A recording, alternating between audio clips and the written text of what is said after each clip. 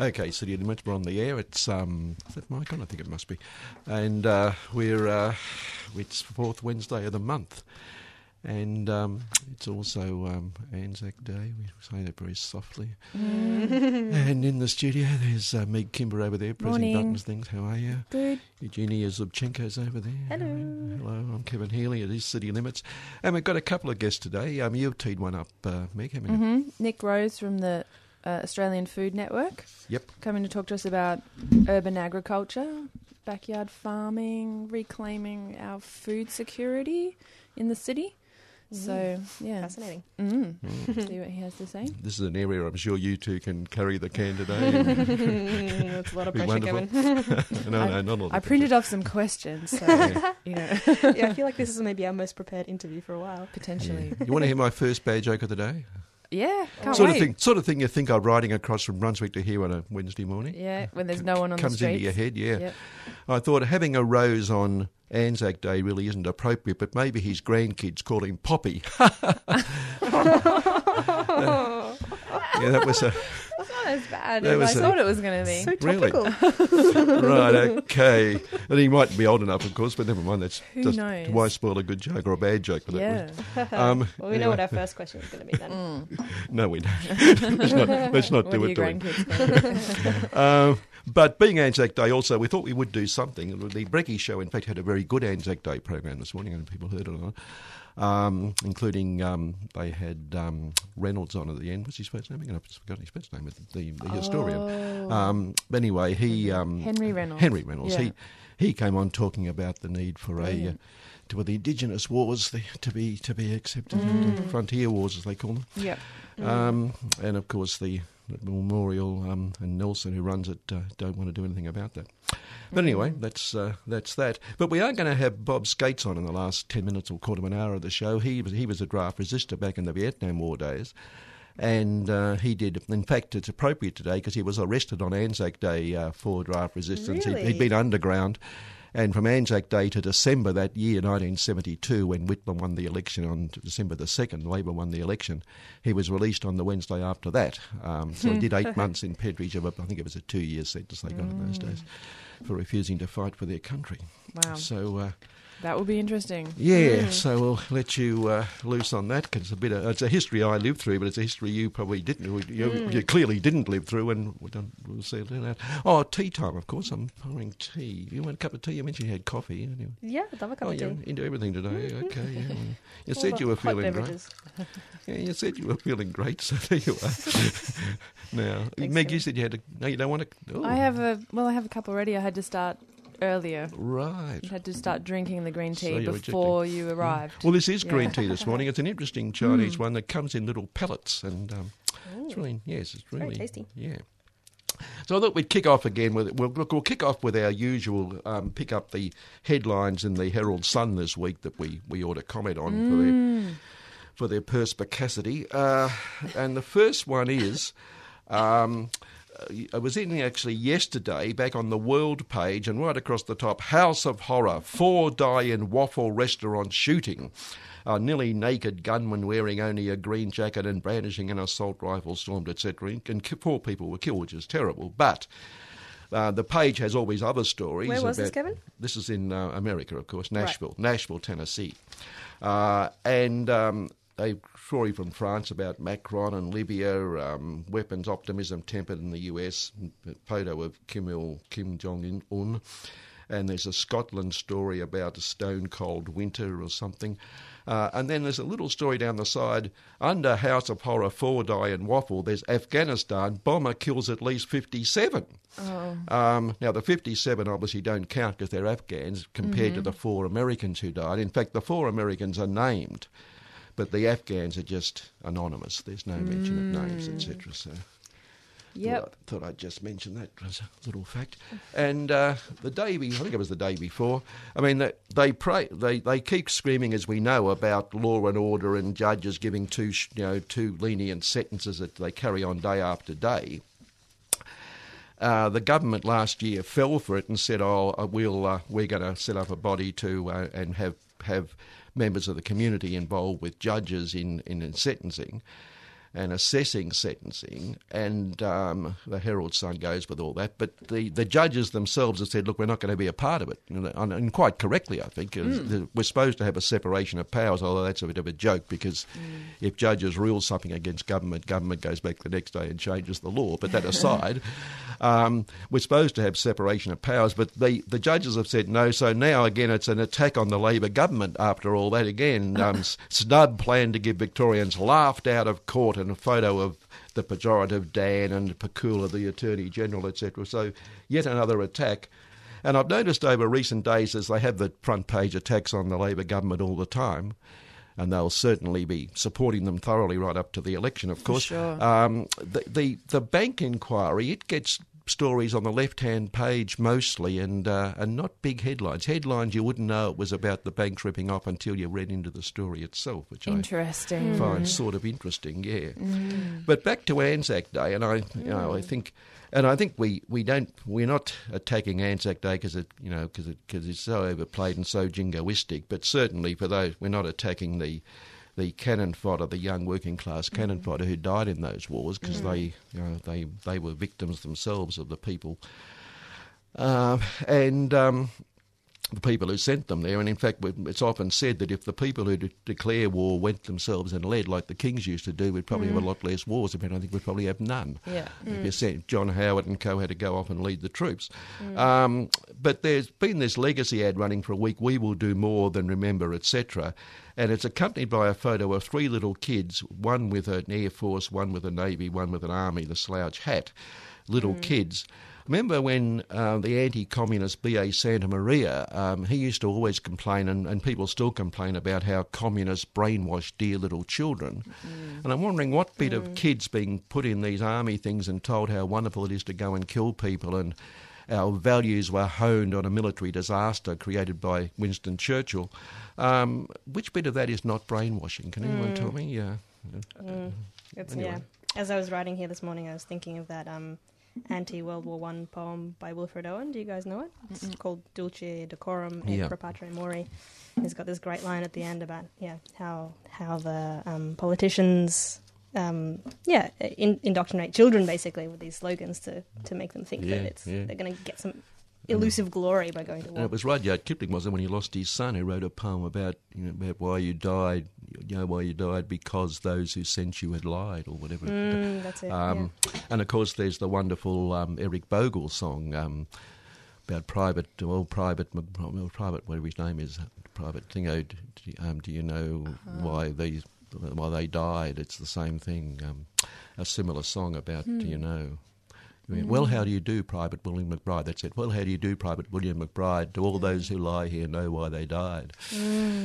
And there was a story yesterday, again, promoting the whole thing, this wonderful cream of Australian youth, a soldier who was a sniper in Afghanistan. And he's home now with his family, and it's wonderful. He's got a dear little child, and he appreciates family life, and he's going to enjoy Anzac Day with his family. And I thought, I wonder how many people over there whom he sniped have no longer got kids or mothers or fathers or families thanks to him. Just a small thought. We're having a cheery little show here this morning. Keeping it up. I'm going to have another sip of tea. Yeah, I'm going to Anyway, it's a nice tea though, isn't it? It's good, yeah. Well, thank you for agreeing with me. That was good. Right, anyone else with anything to say, by the way, at this point? I'm just raving on. Go for it. I've got a story about the oldest person in the world dying, but it's also not exactly cheering. No, it sort of is though, because you always think the oldest person in the world. Someone else would go. Whenever they die, that's right. Whoever's running second thinks, thank God, this is wonderful. Yeah, I know. I'm winning at something. How old were they? She was 117. Yeah. But Wow. they definitely portray it as a race in this little snippet I read in The Age. Yeah. So she had the honour of being the oldest person in the world for 7 months. And now she's passed it on to another woman, also Japanese, who is now the oldest person in the world at 116. There you are. Who goes around the world checking everybody's driver's licenses to know It how mentions old they are. somewhere that the Guinness Book of Records keep these things as well, so maybe they do the research. I don't know. Must be having a that job. huge undertaking. Yeah. You're going to have to ask everyone. Exactly. Every single person in the How world. old are you? Yeah. Well, there are many societies that have no record, of course. So Yeah, exactly. Yeah. Yeah. and a lot of those societies where people do live much longer, they have no records. So who knows? But this is good news on the war front. A prototype of Australia's newest fighting machine has been deployed in Afghanistan to run it through its paces in a, quote, operational environment. Now, I wasn't aware we were actually at war with Afghanistan, but we've sent something over there to have an operational environment to test this new weapon we got. It's a nice way of looking at a country, an operational environment. Yeah. Speaking of weapons against the people, Kelly O'Dwyer, the Minister for something to do with money, she, of course, came out last weekend and, I think we mentioned last week, she's taking all the credit. I mean, she turns up in bandages and cuts and bruises from being dragged and screaming to the Royal Commission and then takes full credit for it. And I thought the one thing she said, the one quote she said I thought was absolutely true. She's about the Royal Commission, she said the government's record speaks for itself, and I thought, well, it does. Yeah. She got that one right. She didn't want to specify what the record was. No, but anyway, so good on you, Kelly, for telling the truth there. And of course, she says we can't just exclude the banks from tax cuts because that would be a morality tax. We don't want morality taxes. I don't want any morals or ethics getting mixed up in politics. Oh, no, we don't want a morality tax. I mean, let's get a little bit real here, she said. Well, I thought, again, she was fairly... The little bit of that was, again, I thought, fairly appropriate and A good little on her. bit real, but let's not get carried away with reality. No, that's right. So that's our Kelly for the day. And again, our old mate Jennifer Westacott from the Business Council of Australia, she came out supporting Kelly on the whole thing that morality tax would be wrong, etc. And she said a tax system designed around a popularity contest would not satisfy the economy-wide challenges faced by Australia. No one should underestimate the unpopular consequences of an underperforming economy such as creeping unemployment and stagnant wage growth. Now, that's very much what we've got. But she said the company tax debate should be about our global competitiveness, ensuring Australia is in the race and the straight line. Now, this is the bit we get, the straight line between investment productivity and wages, not about reward and punishment. Now, I think the straight line between investment and wages is a little unproven. In fact, and indeed recently we've quoted them, they keep talking about it would eventually lead to or may lead at all. It's all theoretical, couched in possibilities. Yeah. On which, though, an Egyptian bloke who worked for a pharmacy mob in Sydney called Save and Deliver was underpaid the value of 93 weeks' wages over 4 years. Oh my gosh. And when he asked for a raise, he was threatened with the sack. He said he gave evidence that he often worked more than 40 hours a week without taking breaks for morning tea, lunch or afternoon tea. Wow. He usually ate his lunch while making deliveries. He attended work when he was sick because he was never paid for days he didn't work. Gave evidence he mostly worked 10 to 12 hours a day. He was paid flat hourly rates of between 12 and 14, but entitled to between 16 and 43 an hour, depending on his shifts. He eventually started working, etc. His duties included preparing methadone doses for about 30 customers, delivering medications to homes, transferring supplies between pharmacies in Liverpool and Mount Druitt, and various duties, etc., etc., etc. And for that, the pharmacists, there were three of them, they sound like they might all be related, but anyway, they were each fined $15,000. It seems to me to be absolutely minimal when you consider that if a union takes action over safety issues, it might get fined millions. $15,000 each for underpaying a bloke 93 weeks' wages. And they had to pay him, obviously, did they? Or... They had to pay the back pay, yeah. Yeah. But other cases were found in the same group of companies as well. Yeah, so it's pretty ordinary, I would have thought. Pretty bad form. Yeah. And on that, an interesting quote by again, a much maligned State Secretary of the CFMEU, John Setka, last week. The Herald Sun, they do this with people they don't like. They always pick the most demonic photos. Whenever they have a photo of me, it looks absolutely demonic. And Can I have a look at the photo? I haven't got it here. That's not okay. here, but this is. But that's what they do. They used to do it here with Bill Hartley, who was at 3CR years ago. Bill was Secretary of ALP when bad days, when it was left wing and terrible. Oh, yeah. But they had the most awful demonic photo of Bill. He always looked terrible. John Setka had this wonderful quote. He's saying that Shorten should restore workers' rights in the country and overhaul the Unfair Work Commission.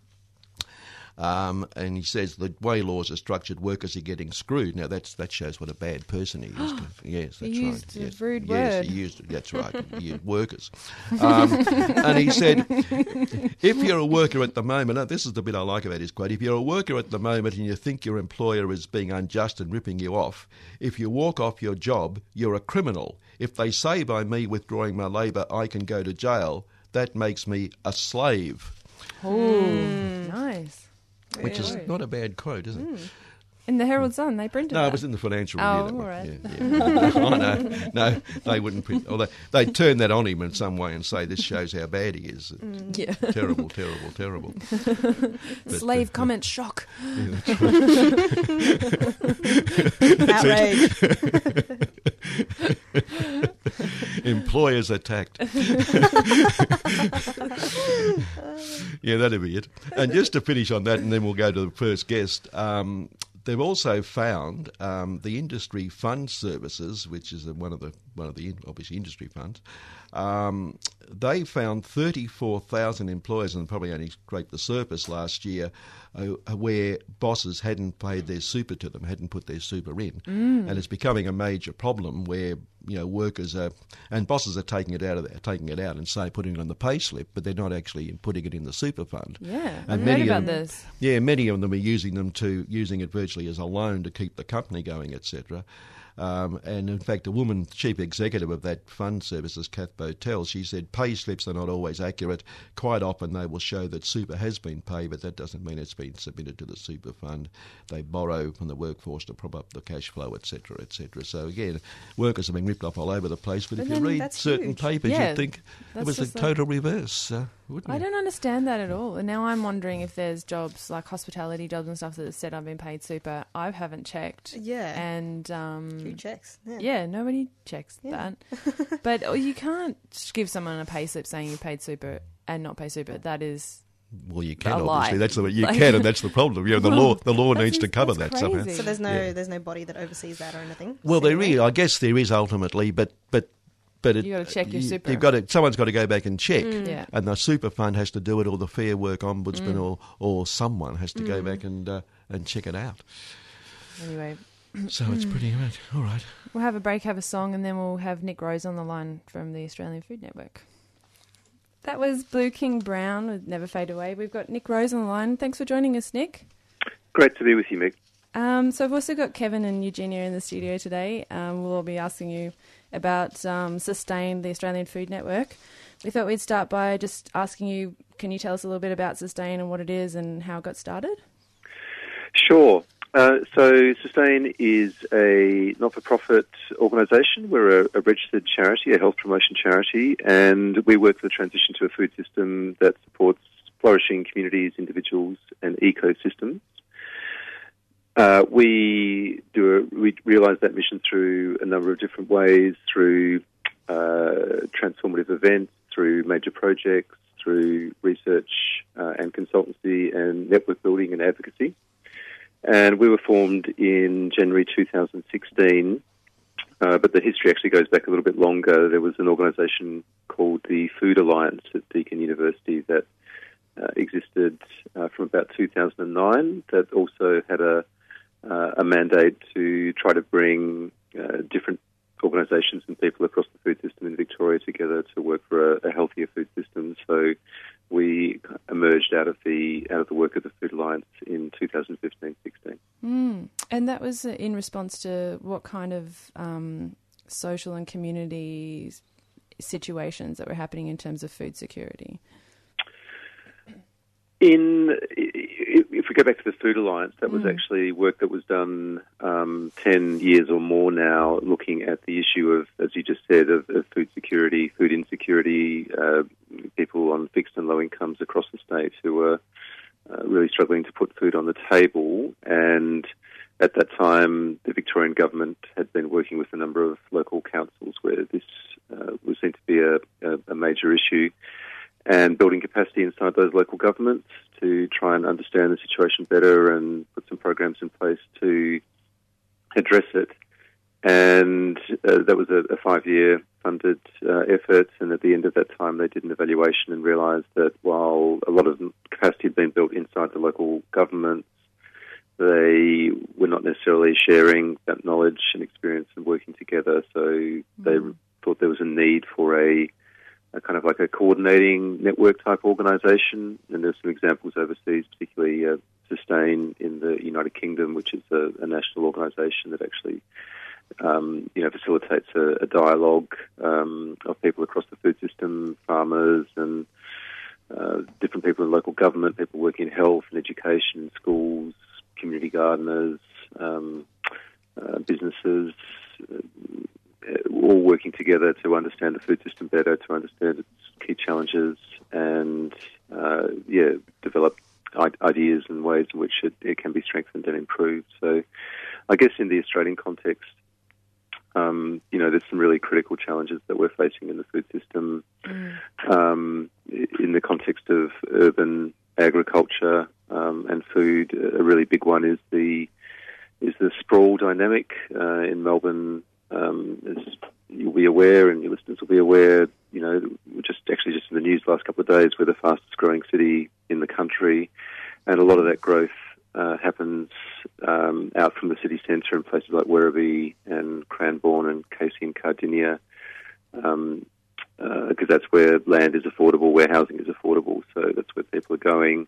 And new suburbs are being built, but they're being built on some of our best soil, our best land, which in previous decades was used for diverse market garden production. So that's a kind of like a city-wide food security issue, or even a national food security issue potentially. So that's a really critical issue. Another one is corporate power and concentration in the food system, particularly the supermarkets and the power they exercise through the food system, the squeeze that puts on our farmers, the fact that 70% of Australian farmers can't actually make a living from the land and are dependent on off-farm income.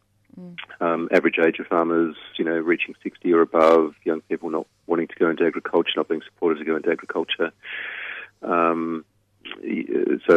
Question is, who's going to be growing our food if half our farmers are over 70 and are going to retire very soon? Who's going to actually do the work and the labour of producing the food is another big one. And a third one that's pretty major is diet and what kind of food we're actually eating, and how so much of it is not actually making us well, helping our bodies. In Cardinia, where we've got a major project with the council there are 6 fast food outlets for every healthy food outlet, and suburbs are just saturated with fast food franchises, and kids and families are pummeled with advertising to spend their money in these places, and because there's not enough employment out in the outer suburbs, the majority of people get in their cars and drive up the freeway to come to town to go to work, so come home tired and not motivated to cook, and that kind of flows into a loss of knowledge about cooking and food prep, and it's a kind of like a reinforcing spiral that's not a really healthy one. So those are some really critical issues, and then of course overlaying all that is the bigger environmental ones about climate change and loss of biodiversity, what we land use change, all those kinds of things. So the bigger conversation about sustainability this century and beyond, lots of it comes back to the food system and how we're using land, what kind of food we're producing. These are really big questions, important questions that we need to be exploring, which is what we're about. I suppose the answer to those things, I'm of a generation, Nick, that I was raised down the Bayside way, and I just got on my bike and you'd ride over the back of Moorabbin, and they were all market gardens in those days. Right. Now, how do we get over that problem that we're losing all that land? What is the answer to that problem? Or is that the answer you're trying to find? Well, look, that's certainly one of the key issues that we and others are exploring. We recently held a national forum on this and other issues, the second National Urban Agriculture Forum at William Angliss Institute in February this year, where our international keynote speaker was a lady called Dr. Lenore Newman from the Fraser Valley University in British Columbia. And there they have found the answer to the problem of urban sprawl, which they found in 1972, a very visionary legislative action by their then provincial government to create something called the Agricultural Land Reserve, the ALR, and that was essentially putting a hard legislative protection on 50% of the land of the lower mainland of British Columbia. A large amount of agricultural land protected and kind of taken out of the real estate market as regards subdivisions for residential and commercial development, and the result of that is a thriving farm and agritourism and culinary scene that in Lenore's own municipality of Abbotsford, 45 minutes east of Vancouver, 389 square kilometres. That supports nearly 1,300 farms that generate a total of $700 million, directly employ 7,000 people, indirectly another 12,000.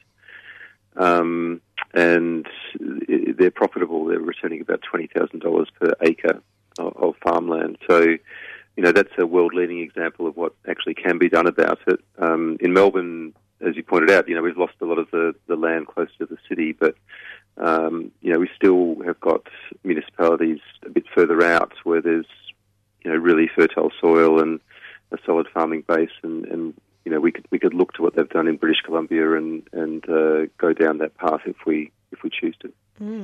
And Nick, what are the advantages of having the agricultural land as close as possible to the city? There's lots of advantages. One is that's in our context in Australia, that's where some of our best soil is. Cities were founded where they are in Australia because they've got access to good access to water and good soil, which is not the case in large parts of the country. So that's a very practical reason. Also, it builds what we call food literacy, which is an understanding of where food comes from and the critical role it plays in our lives. So, if you've got working, productive, successful market gardens close to the city centre, you can do things like link them up with local schools, and have kids going out there and learning about the land and what it is to be a farmer and where the food comes from. They also support a lot of employment, as the examples are just given from British Columbia show. Lots of opportunities for employment and value adding agritourism. So that's an important issue, as I mentioned, for municipalities like Cardinia in Melbourne.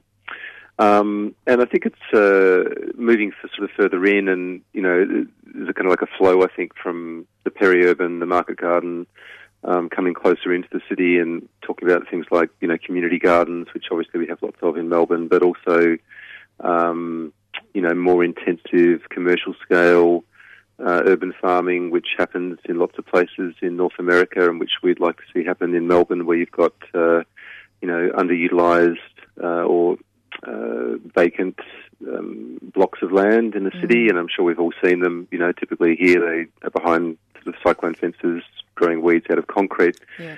That are going to be developed, but may not be developed for a year or 2 years or more.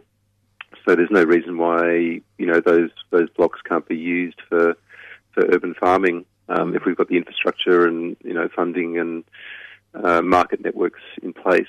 We can start building a skilled and experienced cohort of young people who can go and be supported to go and work that land and grow food and make an income from it. And if they really like doing that, then if we've got a similarly supported and protected network of market gardens and out in the fringe, and they want to get into it more longer term, they could, go out and get into land sharing or maybe acquire some of their own land further down the track.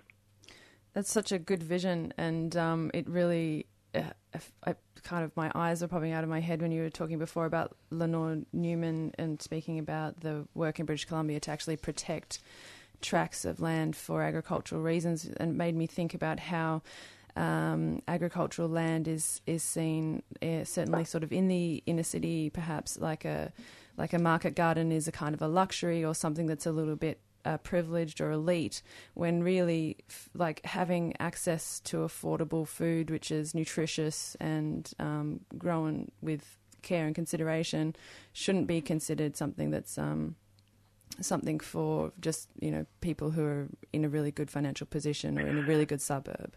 Absolutely not. Yeah. I mean, there's my background is law. I was a lawyer many years ago, and a lot of my PhD research was looking at human rights, and particularly the human right to safe, culturally appropriate, and adequate and nutritious food, and that's enshrined in the Universal Declaration of Human Rights and the International Covenant on Economic, Social and Cultural Rights, and Australia is a signatory to that document and has ratified it, and so all our governments at all levels are bound to implement that basic human right to adequate food for all our people, regardless of their life circumstances. And I think it's a bit of a problem and a criticism of the food movement in some ways that the idea of the foodie is somebody who knows about their food and can access it at nice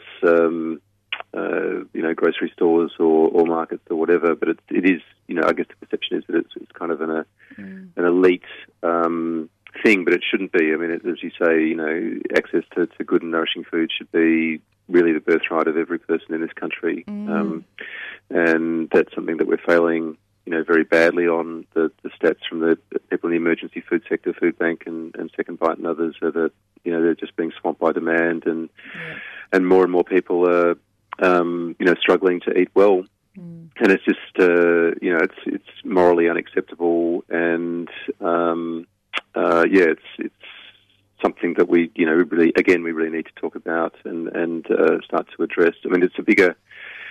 That issue of poverty is a bigger one than just the food system, and it's not simply for farmers to solve or urban agriculture to solve. It's obviously impacts on things like cost of living and the real estate market and housing and employment levels and all those kinds of things. So, I'm also part of another network that's looking at those bigger issues, which is the New Economy Network for Australia. There's a conference coming up in October where we're going to be discussing visions and initiatives to try and shift the conversation on an economy that actually works for people rather than short-term profit interests of corporations. So there's an irony here too. Sorry, there's an irony here too, Nick, isn't there? That people who often are in the lower socioeconomic areas tend to buy more processed food, etc., for which they pay heaps more money per kilo than food that's much healthier for them.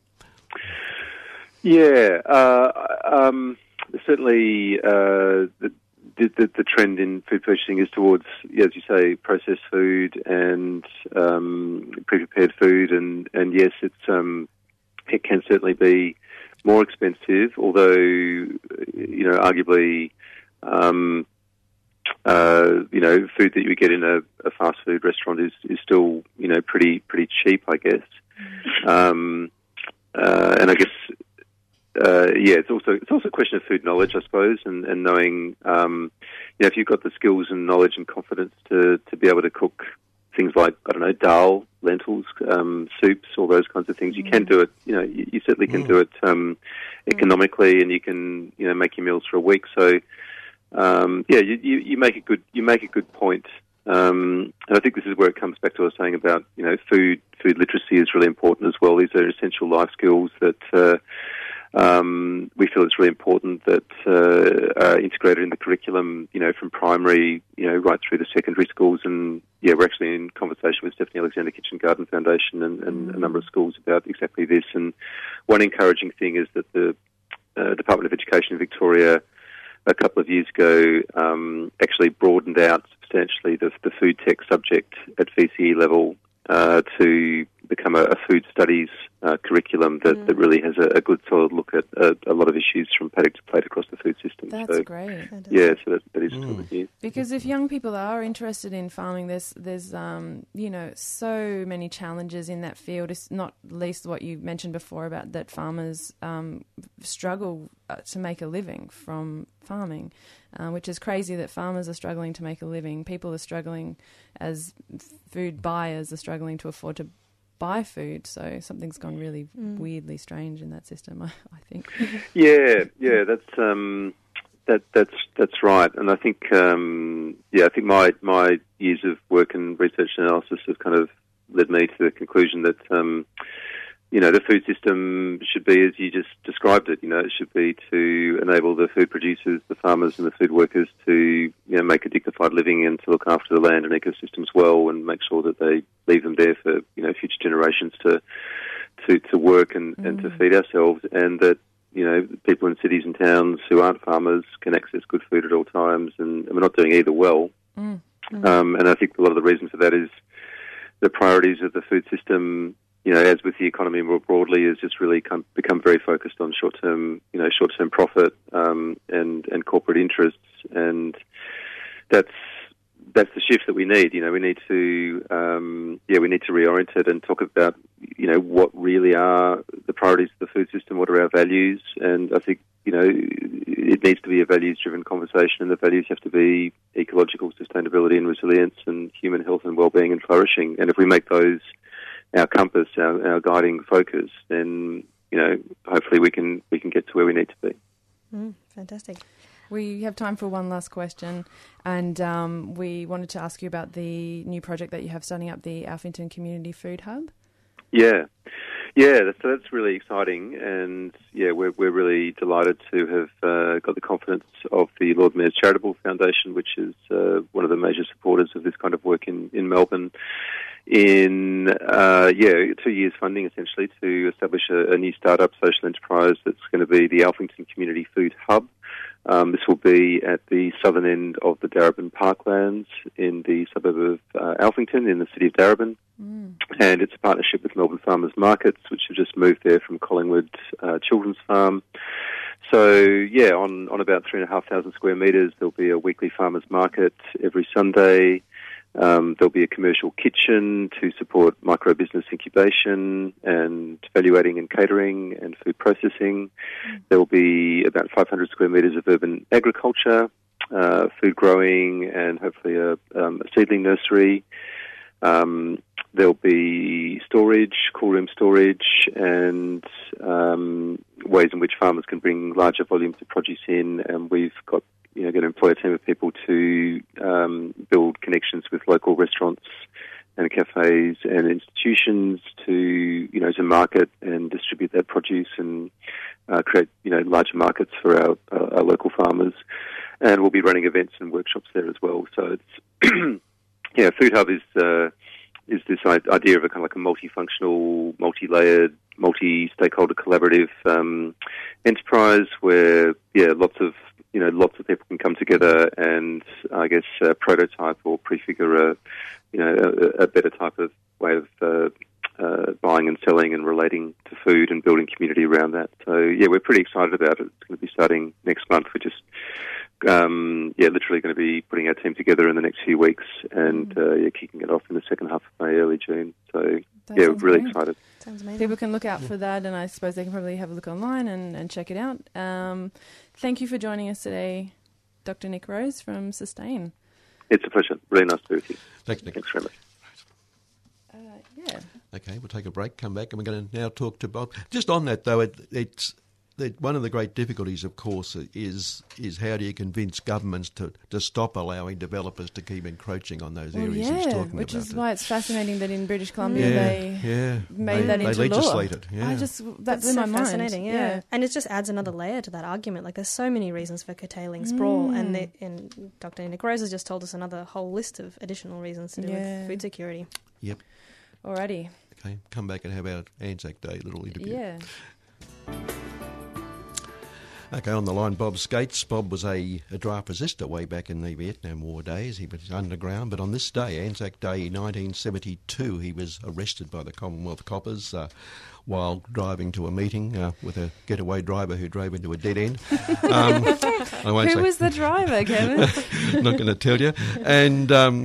And Bob then did 8 months from Anzac Day to Wednesday after Whitlam won the election in December in Pentridge Jail. From our previous interview, he probably was looking after weeds coming out of Bluestone or something.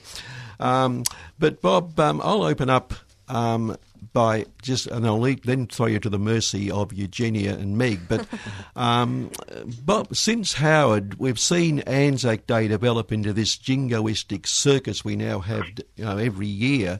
Your comment on that?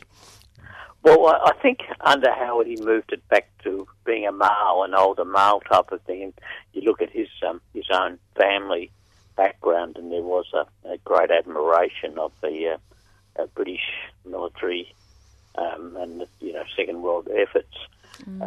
It was, I think today, if you look, and I've watched a bit of the TV coverage, that there is a move towards recognising women and Aboriginal people as well as just the males that were involved in the war. I mean, the nursing professions and the female support and so on. So I think there have been some good things happening. It certainly has got bigger. I mean, you see the big crowds of people now that weren't there. I remember back in the 50s. I mean, the Boer War veterans were the one that led the march. Yeah, so you're right. I mean, it's getting back a bit. 1972 as to when I was first escorted from a Volkswagen Beetle from memory in the back of a police car. It's a good point that you make about Howard having this really particular kind of male, like the whole thing about the male war hero, and I think he it was during his time that it became something that was compulsory on the schools curriculums I'm not sure what it was like before, but what he did from his side of politics was very clever, in that he was probably able to link the groups like the Boy Scouts and Girl Guides and other groups behind the general. And there wasn't any questioning of a war. I mean, at least Malcolm Turnbull today, talked about Gallipoli being a defeat. I mean, back in the days when I went to school, I mean, we just assumed that our side always won. We always assumed that, the red bits on the Atlas, the pink Commonwealth, that we were the good guys. It's pretty straightforward. We were where all the heroes were. So how did you go from that to being a draft resistor? Yep. Yeah, I got sentenced to 18 months in Coburg. And what was it that made you decide not to? From your childhood growing up, learning like that, and then to that point, my dad was a World War II veteran, and my grandfather was a World War I prisoner of war in the British Army. Wow. So, we certainly had that background, but I opposed the Vietnam War at the time, and still do. And were the reasons for your opposition political or moral, or what was your... A bit of both, probably more political than anything else. Yeah. I suppose you guys were involved in other kind of movements at the time around things like the... Yeah, I mean, there were groups like Save Our Sons and the Draft Resistance Movement. And there's even a pirate radio station, which is probably the earlier version of community radio station that you worked for. Yeah, and I know in Hobart have been involved with Quaker community, and I know that they were very strong supporters of draft resistors. What do you know of what the life was like for people who had been drafted and then refused to accept that? How were they looked after?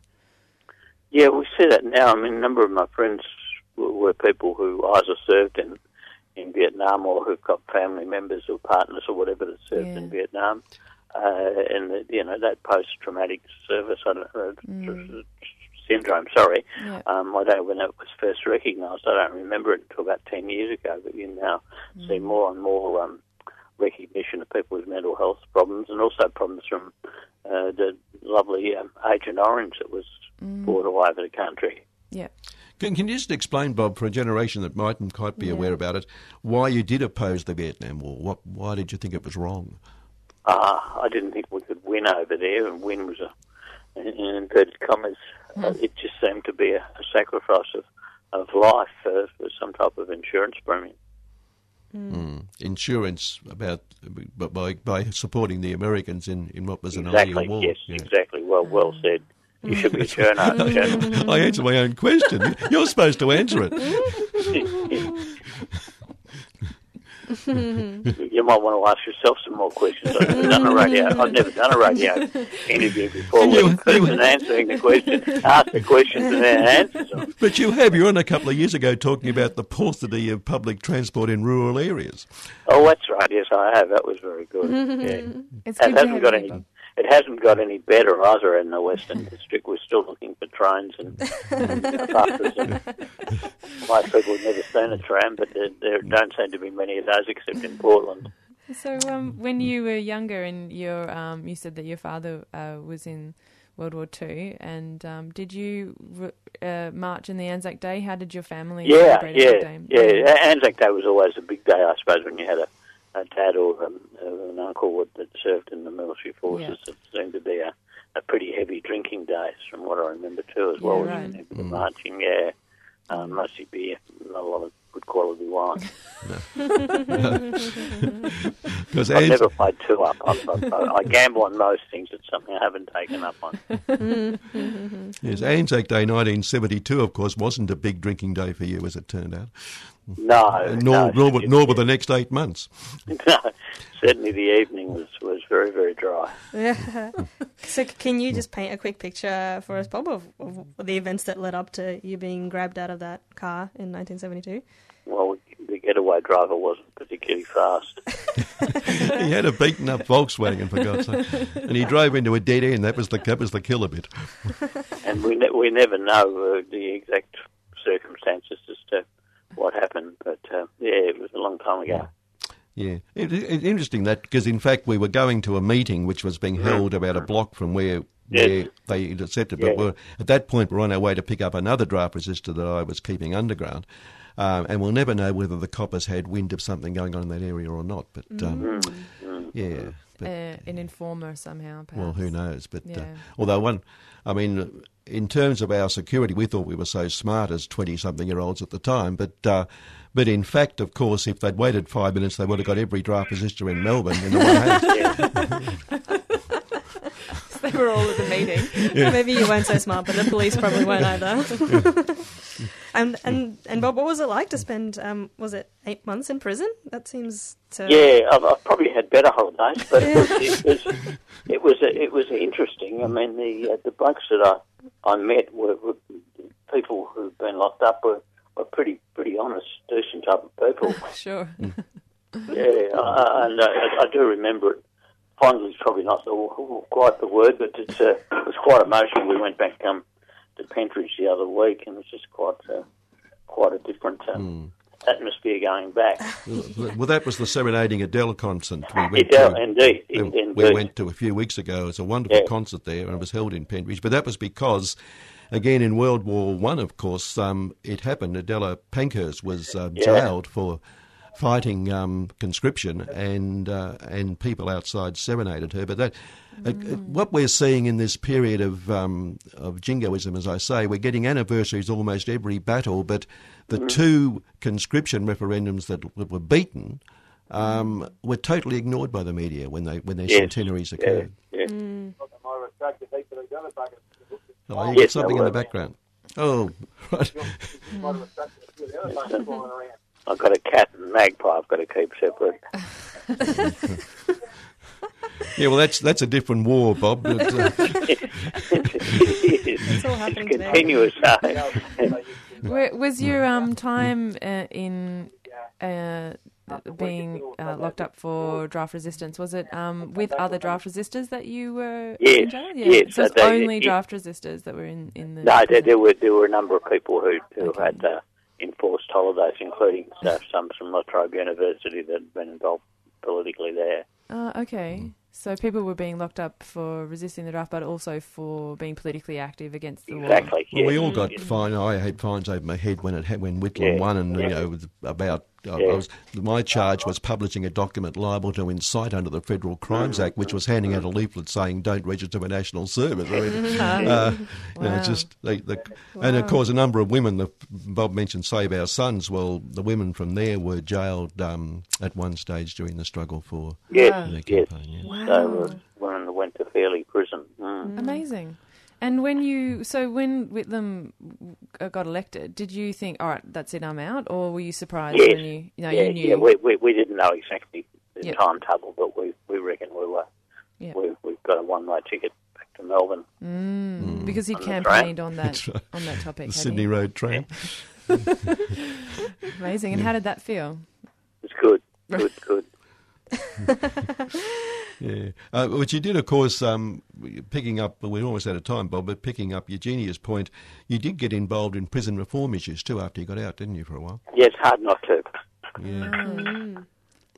And what did that involve?